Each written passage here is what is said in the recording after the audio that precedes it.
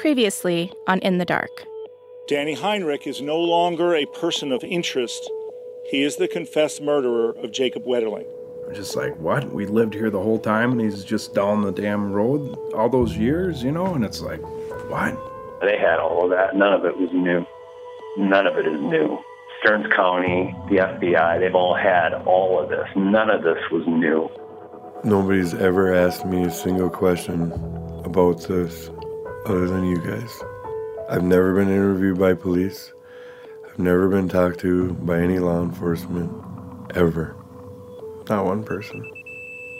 I had expectations that this was hot.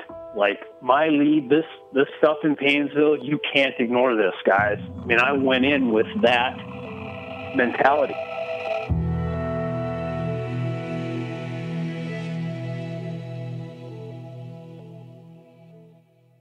Within a few weeks of the kidnapping of Jacob Wetterling, there were close to 100 investigators working on the case. That's one of the most unusual things about this case, just how many people were assigned to it. So it was hard for me to understand why those investigators didn't do some of the basic Policing 101 stuff. They didn't talk to all the neighbors who lived on the dead-end road where Jacob was kidnapped. They didn't contact all the boys who were attacked by that strange man in Paynesville. And perhaps most importantly, they didn't talk to everyone they could find who could have known something about the very similar kidnapping of a boy that same year in that same county in the town of Cold Spring.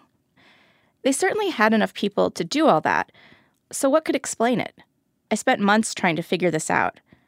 And then one day, the wife of the former police chief in the town where Jacob was kidnapped handed me a dusty VHS cassette tape. It was all the TV news coverage from the early months of the Wetterling case. She'd recorded it back then and was planning to throw it out. On that video, I found a clue from a news report in December of 1989, 2 months after Jacob vanished.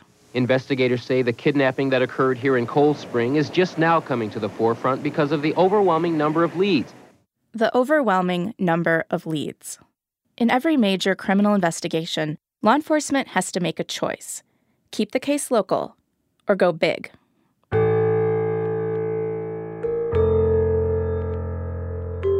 This is In the Dark, an investigative podcast from APM Reports. I'm Madeline Barron. Today, we're going to look at how investigators in the Jacob Wetterling case decided to go big, and it cost them. It would end up leading them farther and farther away from the man who took Jacob.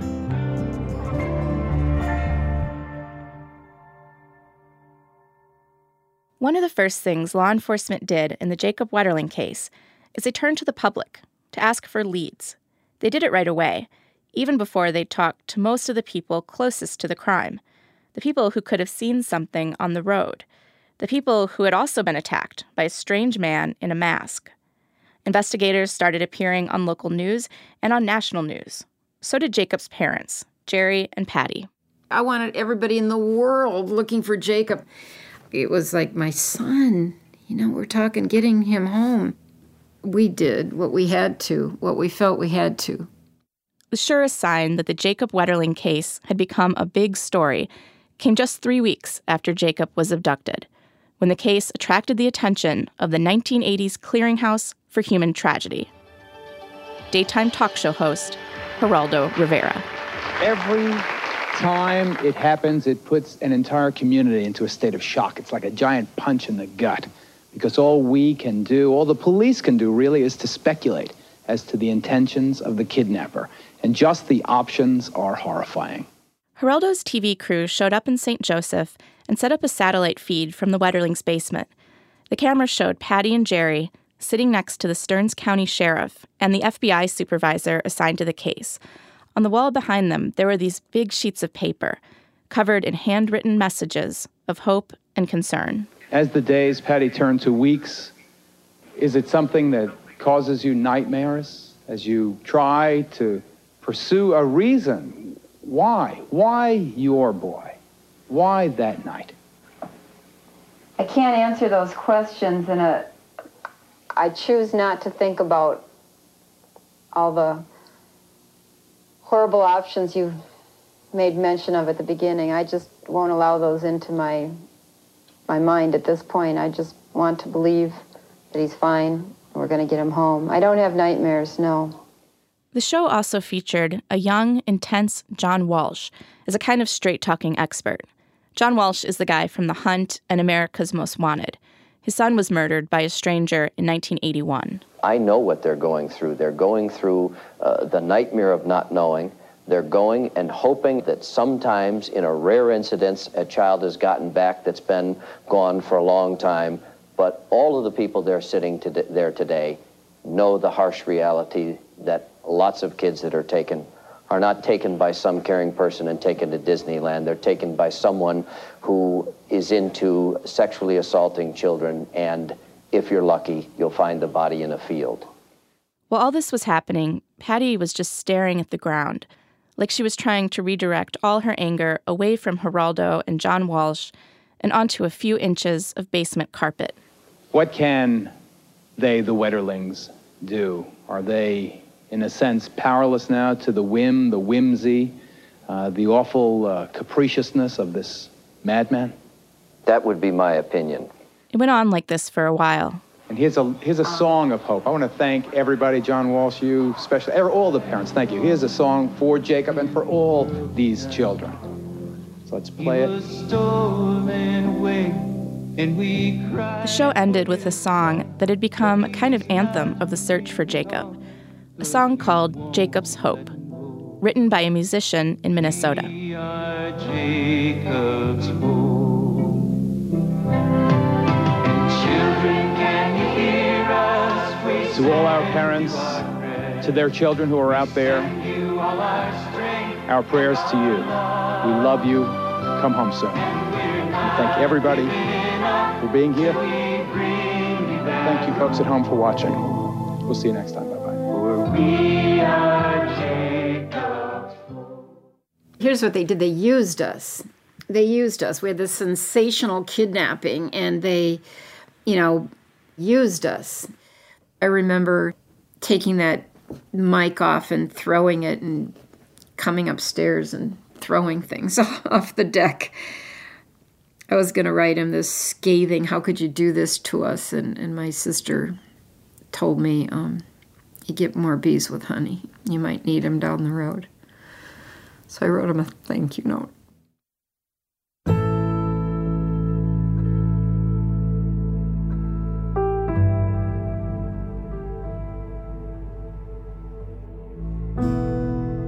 The Geraldo interview and all the other TV appearances were painful for the Wetterlings, but they did generate leads for law enforcement. Lots of them. The Sheriff of Stearns County, Charles Graff. Sheriff, what's the latest on the investigation? Well, we received overnight and within the last 24 hours over 300 telephone calls and tips, different descriptions of vehicles, different descriptions of different people that were not supposed to be in the area. With every day and every news story, more leads came in. First dozens, then hundreds, more than 300 phone tips.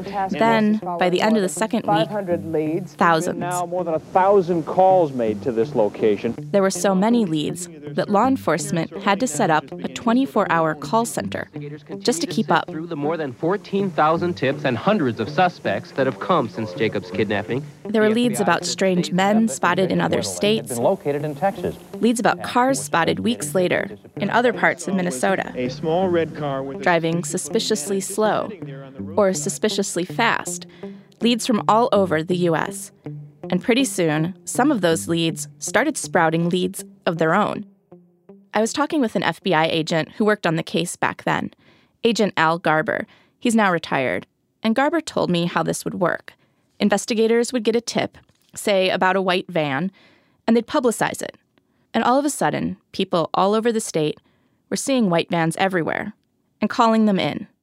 It happened with all the cars they asked about. If you're looking for a blue Jeep, you're going to see blue Jeeps. Do an experiment.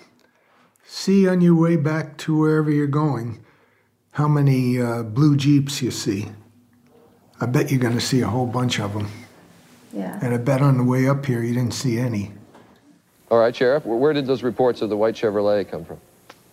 Well, they came in from anonymous tips from all over the state of Minnesota, and we've been running so many white cars down and red cars down and tan station wagons and vans, and we've been just getting so tremendous amount of calls in here on this particular case here that it's kind of mind-boggling.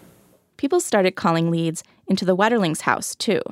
So many people that the sheriff even gave Jerry and Patty a special phone with a built-in mini cassette recorder. Sure, it's in the back. It was sitting on our desk here for years. They still have it. Yeah. When I visited a few months ago, the phone was on a dresser in a spare bedroom. This is the grandkids' room. Patty and Jerry kept using it for years. Yeah, this was the phone the sheriff's department gave us. There was still a tape inside. Sounds like it's getting to the end, too, but... Okay, so listen. You know, you can see all the work that I've done in 20 years of history. Sure. There are hundreds of phone calls recorded on these tapes. Patty and Jerry would field the calls and then pass along the leads to the command center. In a sense, they became investigators on their own case, and their house became a kind of secondary call center. Wednesday, 4:58 a.m. Yeah, I work for a carnival, because we just did a show in Omaha, Nebraska, and I seen a picture of this kid called Jacob Wetterling. I have a feeling that he's working for a small outfit called Rainbow Amusements. People called with all kinds of leads like this. Sometimes Patty answered the phone, and sometimes Jerry did. December 28th, and this was the McDonald's in Maplewood. Maplewood, right. Okay. And then I presumed the boy was trained because he started alerting this man that I was staring at them. So I tried to be nonchalant and go up and order something so I could get a hold of the manager and have him call the police. And I looked back and they were gone. Uh-huh. Okay. And you had, to the best of you could tell going by the photos, this boy did have a lot of similarity to Jacob. Is that what you're saying? This boy looked heavier and pale. I would imagine he would have been indoors, and it would have been several months since he was captured. He was abducted in what? October 22nd, so it was about maybe 9 weeks. Yeah, and so I presume that he would have been indoors and eating I don't know what, but it certainly seemed reasonable to me.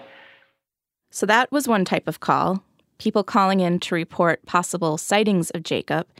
But then there are these other calls. And these calls, well, I'll just play some of them. Hello, Wetterlings. Hi, is this the Wetterlings? Yes, it is. Were you awake by any chance? Well, it's 12:30 at night. Can you help me?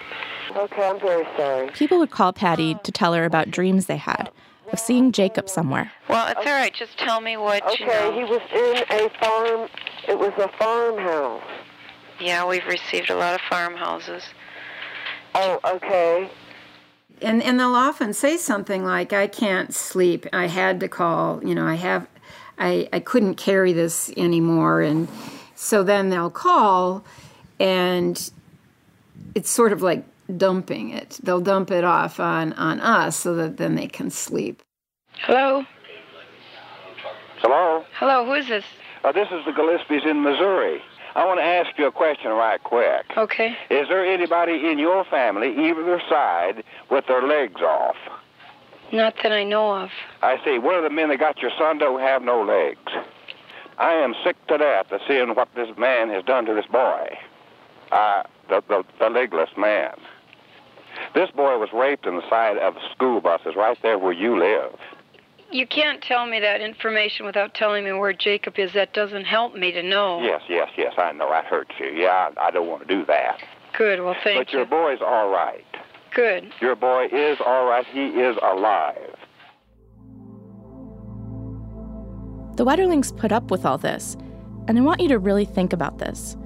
What if someone in your family went missing, and there was a phone in your kitchen that was constantly ringing, and every time you picked it up, the person on the other end had a new, horrible story of what had happened, and you had to listen carefully and write it all down, on the off chance that it would help solve the case.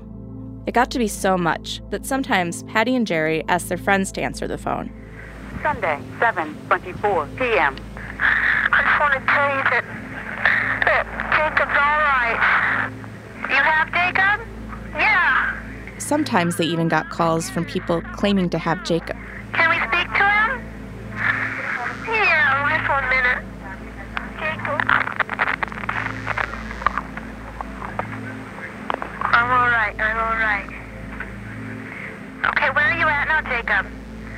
I don't know. None of these calls turned out to be Jacob. The phone is it's a gift and a nightmare.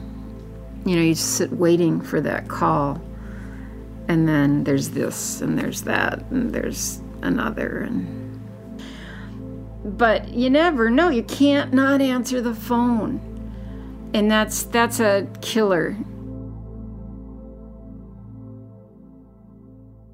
And then there were the psychics. My name is Ferris. Uh-huh. You mind discussing this or not? Can you help me find him? Well, I'm a psychic. Psychics, it turns out, love these kinds of cases. Everybody keeps asking me, did you ever think of contacting a psychic? It's like, you don't have to. They come out of the woodworks. They do. And these psychics, in those early months, they created some trouble for the Wetterlings. When Jacob first went missing, the Wetterlings were this united team, Patty and Jerry. But as the investigation dragged on, Patty and Jerry started to go their separate ways a bit, as they each tried to make sense of what had happened. I was just all about talking to the cops and the investigation. Just give me the facts. I can deal with facts. Jerry, meanwhile, had all of these spiritual connections and psychics, and he was... That wasn't until about a month after that I started doing that. Right. After he wasn't home, it's like, whatever, if straight law enforcement isn't solving it, maybe there's another method out there. So then I went down that road for a couple of years of craziness. Craziness? Oh, it is. It's crazy. He called it abductor hunting, and they'd tell him to go out on a county road and say something and turn around 3 times. He'd do it. I mean, it was like, you do anything, but meanwhile, I was alone because he was out abductor hunting with these crazy people. He had Midnight Margie, who I called her Midnight Margie, or maybe you did. Midnight Margie? She'd call, and they'd talk all night long, and she was just... You're exaggerating. I didn't talk all night long. There was always people around here. There was craziness, the investigation, and then about 11 o'clock at night, things would kind of get a little quiet, and I would talk with her about psychic stuff, pretty much, leads. But it wasn't all night long, but anyway. Because they all wanted some of Jacob's clothing. They wanted a toy. They wanted something, and I watched, and Jerry would package up his stuff and send it off. It was a desperation, and how can you not do everything? But it was so painful. You can hear that desperation on a lot of these tapes, like this one, that's a recording of a phone call between Jacob's dad, Jerry, and a psychic named Sylvia Brown. I mean, what happened? Your son wasn't about to have this. Your son wasn't about to be victimized by this. And unfortunately, he started fighting back. And I think out of desperation or out of fear. The thing about it is the fear didn't last very long because trying to quiet him down, they hit him in the head.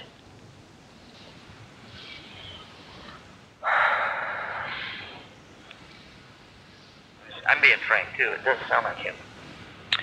Oh, I think it does out of fear. Sylvia Brown was a pretty big deal back then. She was a regular guest on the Montel Williams show and had a habit of inserting herself into high-profile cases. She wrote books with titles like Contacting Your Spirit Guide and All Pets Go to Heaven. I've watched some old videos of Sylvia Brown from back then, and she was quite a sight. Dyed blonde hair, cheeks with so much blush that it bordered on clownish, and inch-long fingernails with bright red polish, curved like talons. And her eyebrows, they were dark and penciled in, and she'd raise them almost conspiratorially, like you and I were the only ones smart enough to believe all this. But I'm convinced there was another man there. I don't think there was just one male. Uh-huh. I think there was two.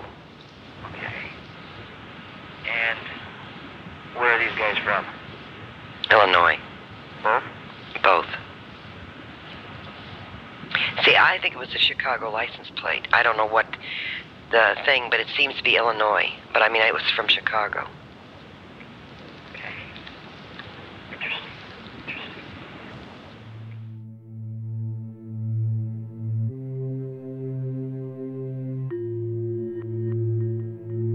All this information, all these leads, from people claiming to be psychics, from people with weird dreams, from people claiming to be Jacob, it all went into the pile with everything else at the command center.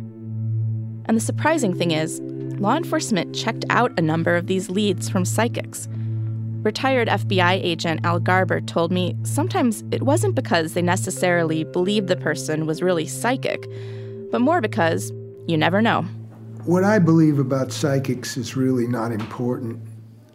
I thought maybe there were times when a person might claim to be a psychic because they didn't want us to know the source of their information.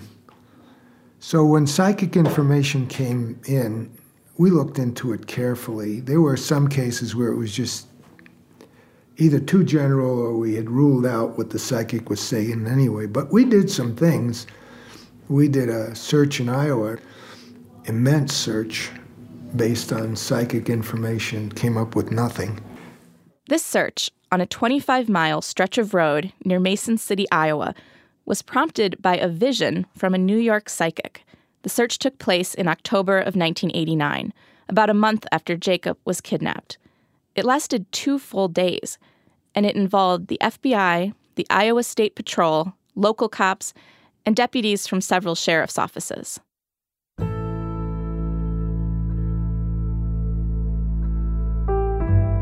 And I want you to keep this in mind. While investigators were chasing down this psychic lead in Iowa, they still hadn't talked to everyone who lived on the dead-end road where Jacob was abducted. They still hadn't talked to one of their most likely suspects, Danny Heinrich. They still hadn't searched the area around where Heinrich lived. And yet law enforcement kept on pursuing these out-there leads, these leads that seemed to have almost no chance of panning out. And when the leads didn't pan out, it's not like investigators said, hold on, maybe we don't want any more of these crazy leads. In fact, they went further. They did something that was pretty much guaranteed to bring in lots of bad leads. It involves someone law enforcement called the man with the piercing stare. I'd like to tell you about another great podcast from American Public Media called Terrible Thanks for Asking. In Terrible Thanks for Asking, host Nora McInerney talks to regular people about their experiences with terrible things, the stuff we don't often talk about, like addiction, loss, and surviving the worst life has for us. The Atlantic named Terrible Thanks for Asking one of the best podcasts of the year 3 years in a row, and the New York Times calls it a gift to listen. New episodes are out now. You can find Terrible Thanks for Asking at ttfa.org or wherever you listen to podcasts. In those early days of the investigation into the abduction of Jacob Wetterling, law enforcement started to circulate sketches of strange men spotted around the area. One of the people investigators were most interested in sketching was a mysterious character known as the man with the piercing stare. The man with the piercing stare was a guy a few people had seen at the Tom Thumb, the store where Jacob and 2 other kids had biked that night to rent a movie. Here's how FBI agent Byron Gigler described the man in a TV interview back then. His normal demeanor would be to stare at customers with piercing eyes. He would not speak to him. He would oftentimes follow him around the store and simply position himself in front of the store and follow him around the store with his eyes. I talked to a couple who claimed to have seen the man with the piercing stare. Kevin and Marlene Guast were in a band called the Night Owls. It was a polka band. Oompa, German, waltzes, polkas, Minnesota style. 2 steps. On the day Jacob was abducted, there was an all-day polka festival in town, at a ballroom close to the Tom Thumb store. The Night Owls played an early set. That afternoon, after the Night Owls set was done, the Guas packed up and headed off to play another show. On their way out of town, they stopped at the Tom Thumb. They think it was around 4:30. We're going to get something to eat so we could hit the road and play another job that night. Got a sandwich there, heated it in the microwave, and that's when we noticed. They saw a man standing by the coolers, late 20s, early 30s, watching the front door. Right away, I picked him out. He's kind of, you could tell he was intense upon something else, like he was thinking about something else at the same time. What did he look like? Well, he had a baseball cap on, kind of I want to say a wider face. When you just looked at him, you just had a funny feeling like people just don't stand there staring, looking over aisles the way he did. The Guas didn't know what to make of this guy. They headed to their next show, and later that night, they drove home. And on the way back, we were coming up 71. We had the radio on, and they mentioned about this kid disappearing in St. Joe. We just kind of looked at each other like, that had to be him, I remember saying, we got a call in the morning. Yeah. I talked to another guy. His name is Steve Gretsch, and he was also at the Polka Fest that day. Steve worked for a radio station called Chasm that organized it. And he told me he also saw someone strange. There was one guy there that didn't fit. He had a beard, real dark beard hair, and he had all black on. Nobody dresses like that. Go to a polka fest. You got your Sunday best on to go dancing. In the weeks after, Steve Gretsch and Marlene Guast both talked to a law enforcement sketch artist about the strange men they saw. They both describe a similar process. They remember sitting down with this book of images, of ears, eyebrows. So you're going through, here, all of the eyes. Nose, here. Yes, chin, forehead. They have, different noses and stuff like that, and you just flip through them and go, that's more like it. Then they put it together on the page, and then you tweak it a little, and then you get your sketch. I wanted to know more about this whole process of making sketches. So I called up a woman named Karen Neuwirth. She's an expert in sketches and eyewitness ID, and she works for an organization called the Innocence Project. The group tries to exonerate people who've been wrongly convicted of crimes. Karen told me this whole process of making sketches is far from scientific. She says, we had this idea that it's really easy to describe a face. We see them every day. They're the first thing we notice about a person. But Karen says describing a face is way harder than we think.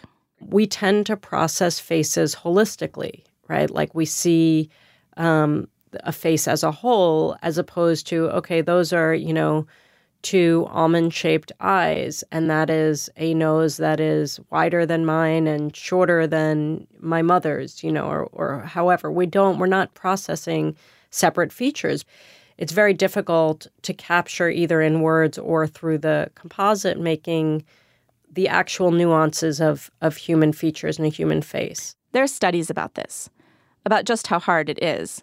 And those studies found that most of the time, sketches aren't going to look much like the people we see. I tried this myself with another reporter on our team, and we were so bad at it. We even made a video about just how bad at it we were. You can see it on our website. Whoa. Oh, wow. I don't know what I was picturing, but it wasn't that. They look like two different guys. In the Jacob Wetterling case, law enforcement used a lot of sketches, including one based on a description from Jared Shirel, the boy in Cold Spring who was abducted earlier that year. That sketch looks sort of like Danny Heinrich, but it looked like a lot of other people too. This reliance on sketches in a criminal case is pretty standard, despite what Karen is saying about how unreliable they are. But investigators on the Wetterling case went a step further. Law enforcement took sketches of the man with the piercing stare and other sketches of suspicious people spotted in different towns, and they combined them into a completely new sketch. Let me just say, these people from these sketches don't look at all alike. One of the men in the sketches looks to be in his 70s. He's balding, with heavy bags under his eyes and a sloping nose. Another man looks like he's maybe 50, different eyes, different nose, different everything. And so when law enforcement combined all these people into a new sketch, it didn't look like any of the earlier guys. It looked like a different person entirely. A white guy, maybe in his 60s, kind of mean-looking. And it doesn't look at all like Danny Heinrich. I couldn't find anyone who remembers making the decision to create this combined sketch, so I sent these sketches to Karen, the expert at the Innocence Project, to see what she thought. I would say this is really unusual. I've not heard of I'm not sure even how to respond. I think this is, it doesn't sound like there was even necessarily reason to believe that the witnesses were describing the same individual. This strikes me as a very bad idea. What law enforcement did next is they took this new combined sketch and they sent it out to the media, along with the sketch Jared helped make. These two sketches, the combined sketch and Jared's sketch, did not look like the same person. Not at all. Law enforcement put both sketches on a flyer, and they sent it everywhere. There were thousands of copies. Flyers were taped to doors, to restaurant windows, and even onto pizza boxes. The flyer said, "We must find these men, so Jacob can be found." Investigators would point to the flyer and say, "Look closely at these faces, and call us right away if you see these men." And people did. They call into the command center saying, "That guy on the flyer, I think that's my neighbor, or my mailman, or a guy I met on vacation 4 states over." And the leads poured in.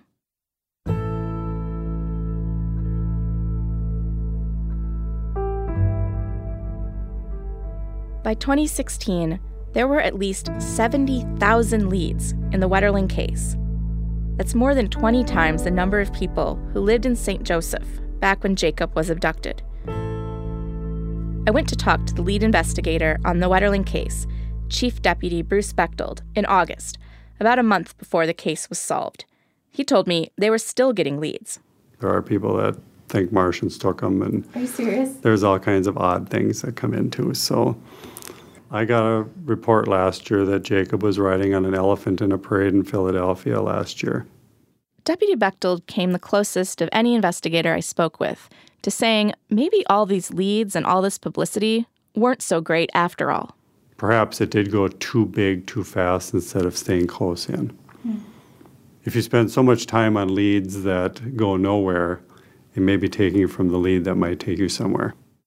But in the end, even Deputy Bechtold wouldn't go so far as to say that trying to get so many leads from all over the country was a mistake. He just couldn't let go of the idea that one of these leads, even one of these bizarre leads, could solve the case. Was there a sense that, like, those leads have to be checked out? Like, there's no matter, like, kind of how maybe out there that you just have to check just to be sure? I would say with most, you have to be sure. Every law enforcement officer I talked to who worked on the case said something similar to this, that they had no control over the number of leads and no choice but to check them out. To a person, they said, there's no such thing as too many leads.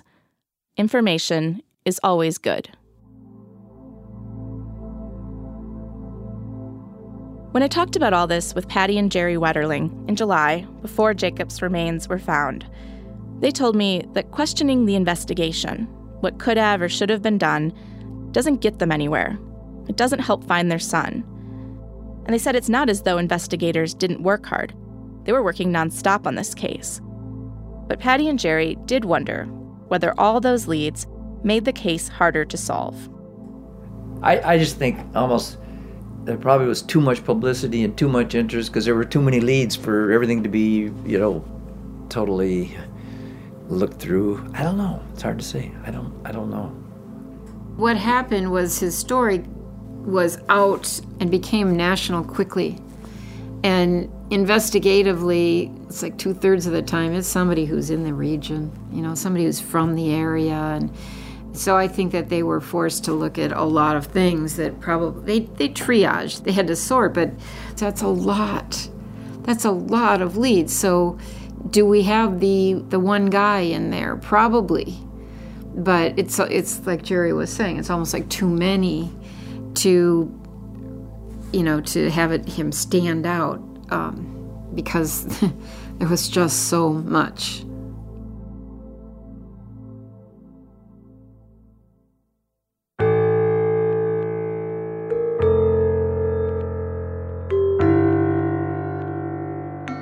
There was so much noise.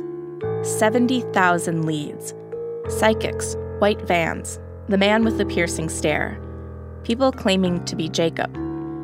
And for nearly 27 years, investigators say they reviewed every single one of those leads.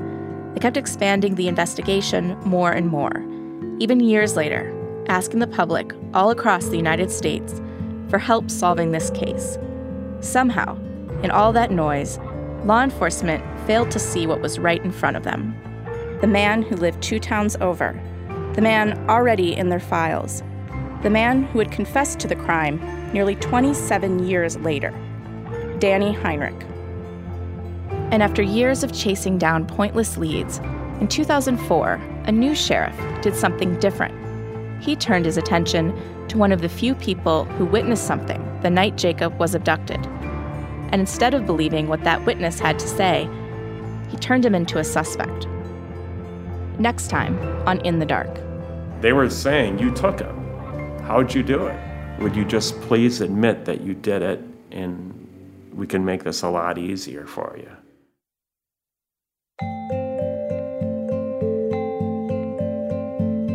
In the Dark is produced by Samara Freemark. The associate producer is Natalie Jablonski. In the Dark is edited by Catherine Winter with help from Hans Buetow. The editor-in-chief of APM Reports is Chris Worthington. Web editors are Dave Peters and Andy Cruz. The videographer is Jeff Thompson. Additional reporting for this episode by Jennifer Vogel and Will Kraft. Our theme music is composed by Gary Meister. This episode was mixed by Cameron Wiley and Johnny Vince Evans. Go to inthedarkpodcast.org for a closer look at the use of police sketches, including a video about our experiment, and to read stories about the investigative use of hypnosis and polygraphs, which the Wetterling investigators also used, and to hear some of the calls the Wetterlings received at their house after Jacob was kidnapped. In the Dark is made possible in part thanks to our listeners. You can support more independent journalism like this at inthedarkpodcast.org/donate.